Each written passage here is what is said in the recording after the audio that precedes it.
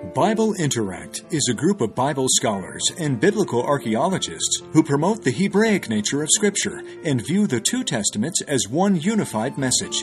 They explain how they use a first-century approach to searching the Scriptures, and they share their methods and discoveries for discussion and dialogue. They invite your comments and participation on BibleInteract.tv, where you can also find more teachings, self-study quizzes, webinars, and interviews. Shalom, I'm Dr. Deanna Dye with Foundations in Torah and Bible Interact TV. Welcome to this series of programs called The Fig Tree. Last time was session number 1. I introduced the whole concept of the fig tree as it's related to the kingdom of heaven. We also talked about how the fig tree is connected to the Messianic kingdom, to Israel, to the tree of the knowledge of good and evil, all these various aspects. So we're going to continue on today. I want to encourage you, though, to go to Bible Interact TV. We've got lots of great teaching there. And anything your heart desires, lots of scholars are connected to Bible Interact Presents, Bible Interact TV, and so you can pick up a lot of great studies there. And also at my own website, Foundations in Torah, you can join and become a member and get all kinds of good teaching, videos, audios. I have a study program there, as well as I send out newsletters each week. This year, I'm doing something a little bit different. The newsletter is going to contain something I call Temple Tidbits, in which I take whatever the Torah portion is for that week and show you how it applies to something in the temple, whether it's a service or dealing with the priesthood or a ceremony of some kind, because I really believe it's important for people to start learning as much as they can about the temple. So anyways, as I said, we were talking about the fig tree. I gave you a lot of information last week. I'd encourage you to listen to it again if you need to build on that foundation. And so the fig tree, as the sages thought, was the tree of the knowledge of good and evil. I talked about the fact that when one came under the shelter of a tree, and trees were metaphors for people, it was though one was coming under the sovereignty of their king, of their leader, of their ruler. So coming under the shelter, if you will, of the tree of the knowledge of good and evil, Adam and Chava were coming under the shelter of that sovereign.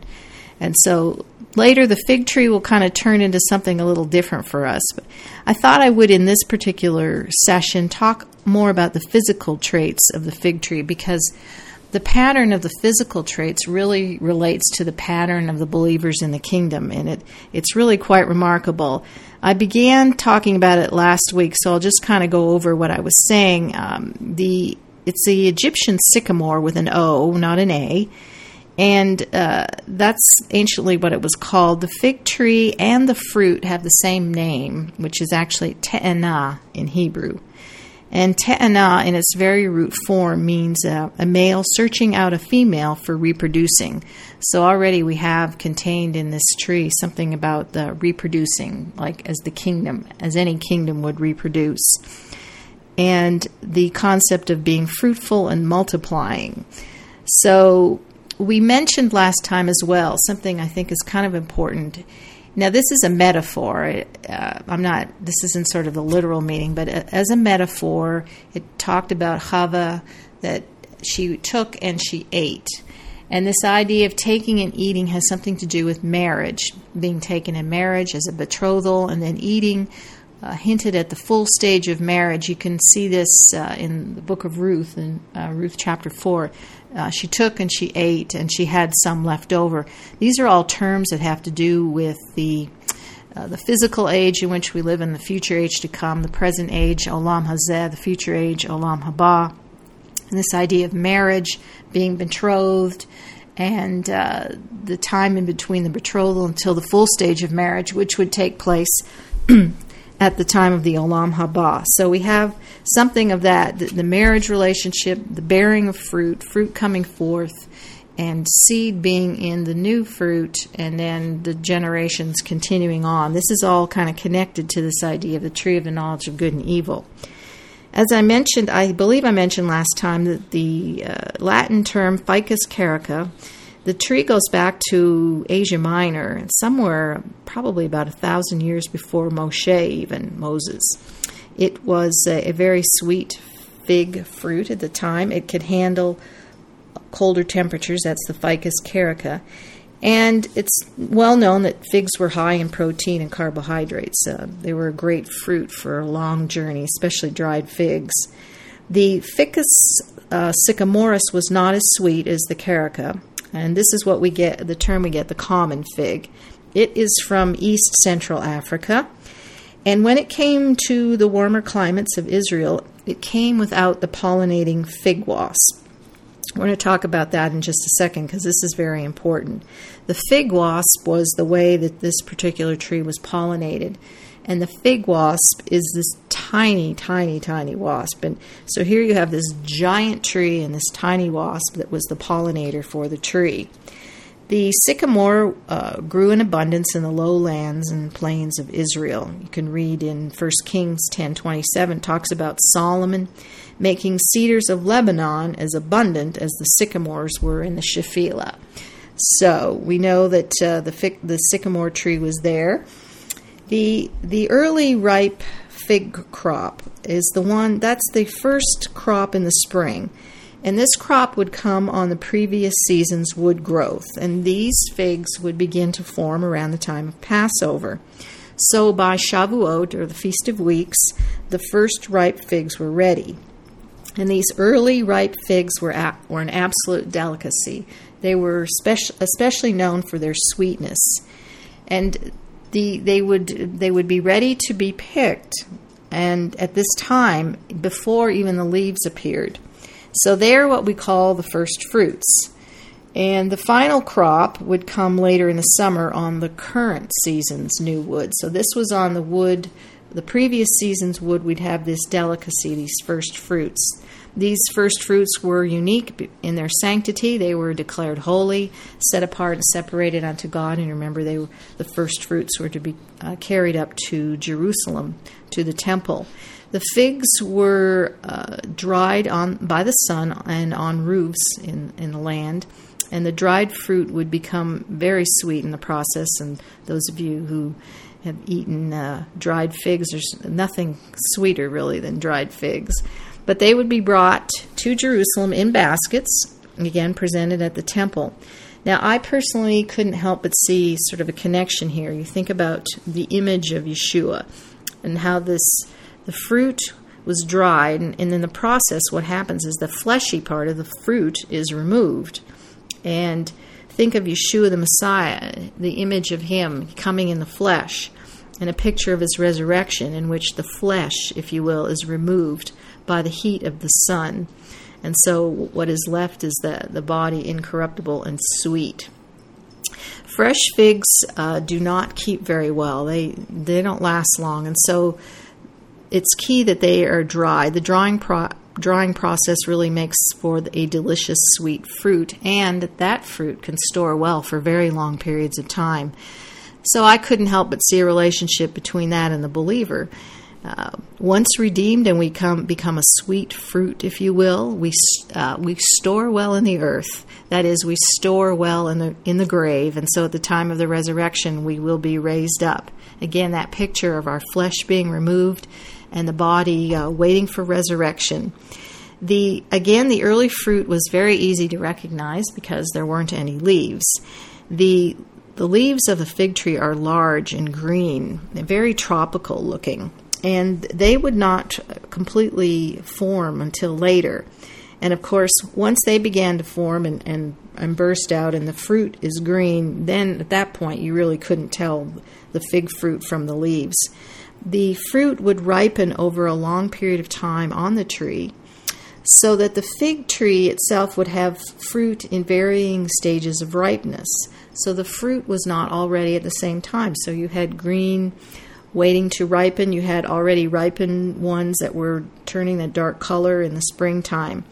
And this certainly connects us to the kingdom, because those of us in the kingdom we're not all ready at the same time.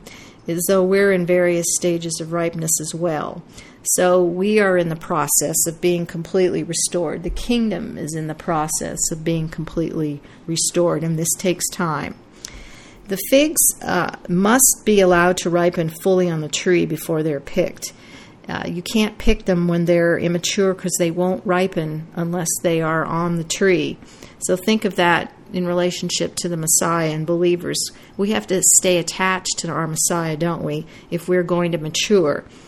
And so if they are immature, the figs are, and they're green and unripe, they will, and they're detached from the tree, they will never ripen. And ultimately that green, unripe, immature fruit will fall to the ground and it will be useless.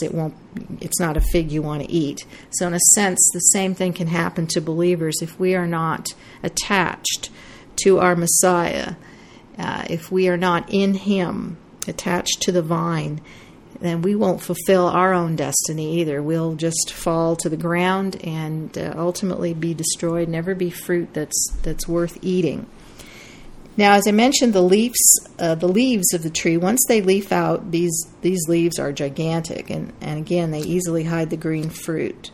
The fig fruit. The fig leaves are very bright green, and they are the summer foliage, beautiful, tropical, and of course would provide abundance of shade in the summertime, the hot summer months. But again, you had to wait until harvest time to be able to clearly identify the fruit as it changed color and as it ripened and matured.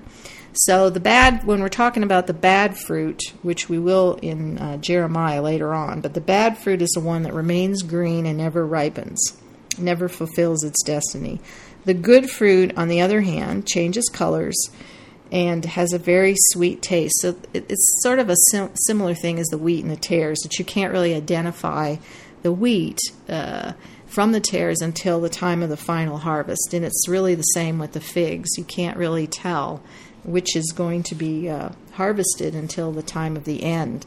So the idea is that they would grow together, and then as the fig began to ripen and turn color, then of course it would be easy to identify the figs on the tree. So if the figs were turning a dark color, they would be obvious in compared to those bright, large green leaves. But again, it's waiting till the final harvest to separate who is in the kingdom and who isn't. Another interesting feature of the leaves is that they contained a milky, sticky latex substance. And this sticky latex substance was very irritating to human skin. And I couldn't help but see the relationship to the Torah, which is often compared to milk, and how the Torah is an irritant to the flesh, is it not? The flesh does not like some of the commandments of God, some of the rulings of the Torah. But at the same time, it is nourishing to the spirit. So this milk that's an irritant to human skin is nourishing to the spirit. Now, in speaking of the branches, normally with the fig tree, the offshoots are not used to cultivate new trees. The new trees come from the cuttings of the branches, actual cuttings. It's kind of like believers. We are the branches, of course, and we produce new life, but we come from the cuttings and not from the offshoots. It is said that the offshoots of the fig tree wither very quickly, and then when you cut them, they die and don't produce. So we don't want to be offshoots. We want to be cuttings from the branches. What did Yeshua say in John 15? I am the vine, you are the branches. Whoever stays united with me are the ones who will bear an abundance of fruit. Now, I found this also very compelling. This is from the Tosefta, Shiva'it 3:14 through 15. The building materials or wood used for construction would come from the sycamore fig. And in Tosefta Shiva'it, it says there are three kinds of virgins: a virgin girl, a virgin soil, and a virgin sycamore or a fig tree. The virgin soil was any soil that had never been worked, and so the virgin tree was any tree that had never been cut back. And this was the key to using the sycamore tree in construction.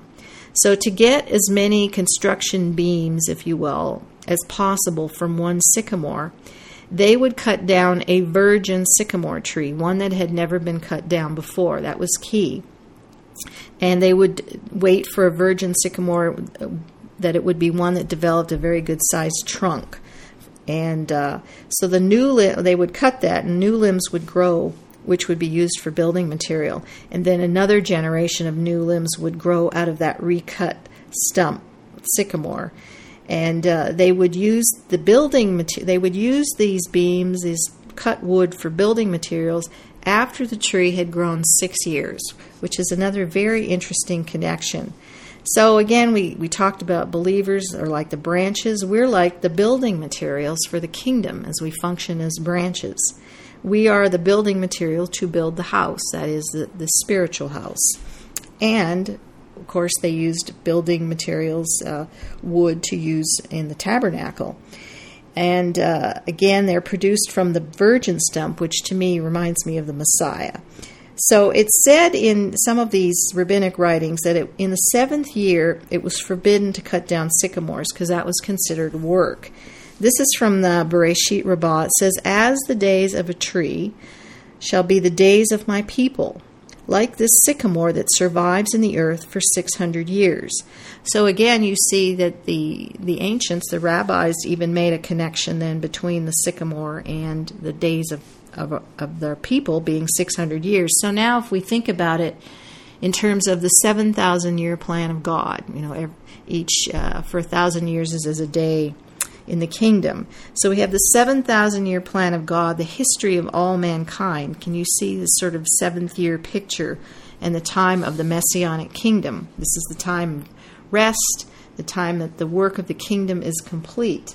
And so it's saying that the sycamore would survive in the earth for 600 years, kind of a hint there to the resurrection of the dead, us being in the earth 6,000 years, and then in the 7th year, the 7,000 year, we would all be raised up from the dead. Tosefta Shavit also says that fig trees were considered saplings or immature until they were 6 years old, and they were declared mature in the 7th year. So looking again at the kingdom, for 6,000 years we are immature, if you will, and in the 7th year we will be raised up, mature in the kingdom.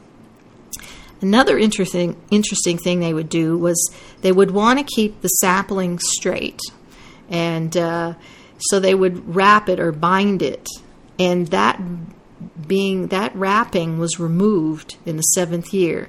So if we kind of think about ourselves as the Lord wants us to be straight and upright, and we are in a sense in the flesh, so we are bound by that for 6,000 years, and then in the 7th year, the binding, if you will, is removed, and we are upright and righteous before God, sealed in our righteousness. It's certainly an interesting connection then and picture of the people of God being bound in the flesh, but then removed out of the flesh in the 7,000 year, the time of the resurrection, the time of our release, our resurrection, the Messianic kingdom, when we are sealed in our uprightness and we are declared righteous at Tzaddik.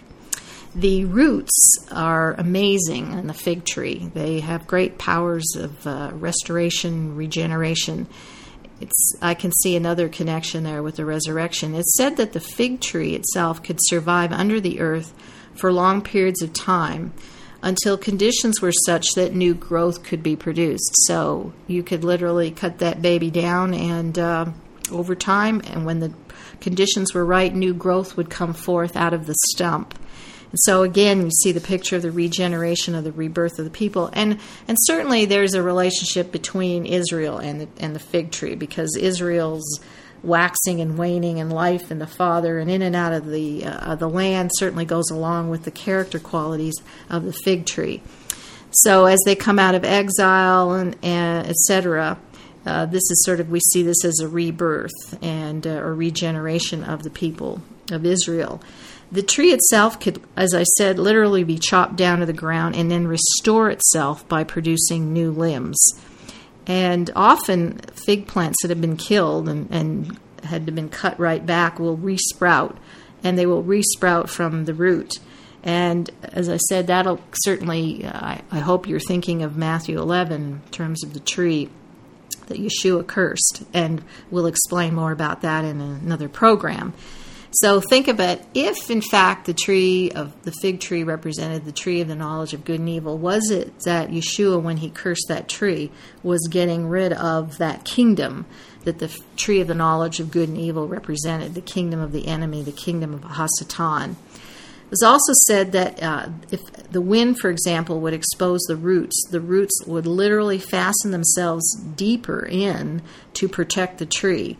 So really, this is one of the most amazing aspects of the sycamore tree, is this regenerative, restorative power. Another thing that was very interesting about the tree has to do with the fertilization. There's this special word, it's called parthenocarpy, and the female trees had this particular gene. Now, I mentioned before they needed the fig wasp in order to pollinate, and the fig wasp was really the size of a human mole. The sycamore, when it moved from Africa to the Middle East, apparently the fig wasp did not go with it. So they had to figure out a way to make the tree bring forth fruit without it being fertilized by the fig wasp. And this process of parthenocarpy allowed the tree to retain their developing figs to maturity, even though they hadn't been pollinated and they didn't have any seed.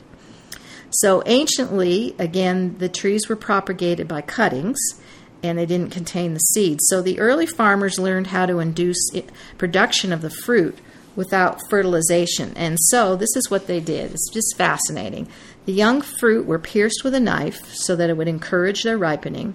The fruit was basically pierced and gashed, and then it was oiled, and that allowed the fertilization process. And then the pierced fruit would bleed, and the sap would help in the ripening process. And at the same time, it would release a gas, and this would have a sweet odor. And so the gashed figs produced ethylene gas, and that would hasten the ripening process. So can you see a wonderful image here of the Messiah as the fig fruit who was pierced for our transgressions? And then the sap, the shed blood, came forth for our redemption. That this fruit was oiled for burial, and then it was gashed, and the ripening process came forth by this gas being released, the ethylene gas. Can you see that as a connection then to the Holy Spirit? And it was said that within 3 to 4 days of the piercing and the oiling is when the gas would cause the fruit to be ripened. So the hard green fruit of the fig fruit, called the ciconia, would enlarge and it would become sweet and fleshy. And I think it's just a really compelling picture of the resurrection of the dead. So these are all the various aspects of the fig tree, the character qualities, looking at the branches and the roots and the leaves and the fruit itself, and talking about the fertilization of the tree. All have wonderful pictures and it's really a wonderful metaphor for the kingdom and for the believer, and certainly what Yeshua accomplished. And I mentioned at the end of the age was the time we could identify the fig fruit. And if you think about Matthew 24, 32 through 33, now let the fig tree teach you its lesson. When its branches begin to sprout and leaves appear, you know that summer is approaching. In the same way, when you see all these things, you are to know that the time is near, right at the door. The Hebrew word here for summer is kayitz, but it has its root in the Hebrew word katzah, which means end. And you might recognize miketz, which is in Genesis, one of the Torah portions.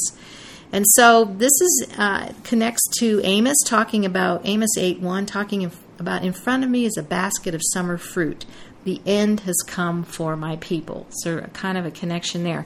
And the reason it connects is because in Amos 7:14, it talks about him being a gatherer of sycamore. And it was more likely that what Amos was a piercer of sycamore fruit. Now, this particular process is not done today because it's much too labor intensive. So is something being communicated by that basket of summer fruit that the end has come, and that Amos was actually the piercer, this process of parthenocarpy that brought forth, caused the fruit to be mature. So again, I'm compelled to share because I see all these wonderful connections between the fig tree and the kingdom of heaven and the believer in the kingdom and all the different aspects. Now, next time we're going to talk about the fig tree and the fig itself as being a forbidden fruit. And we're going to deal with the sort of flesh of the fruit, etc., and the fruit of the first 3 years. So I look forward to seeing you next time, and I hope you can. I hope this has really changed your thinking about the fig tree, And so Shalom from Foundations in Torah and Bible Interact TV. Check out both of those sites. And again, I'll see you next time. Shalom.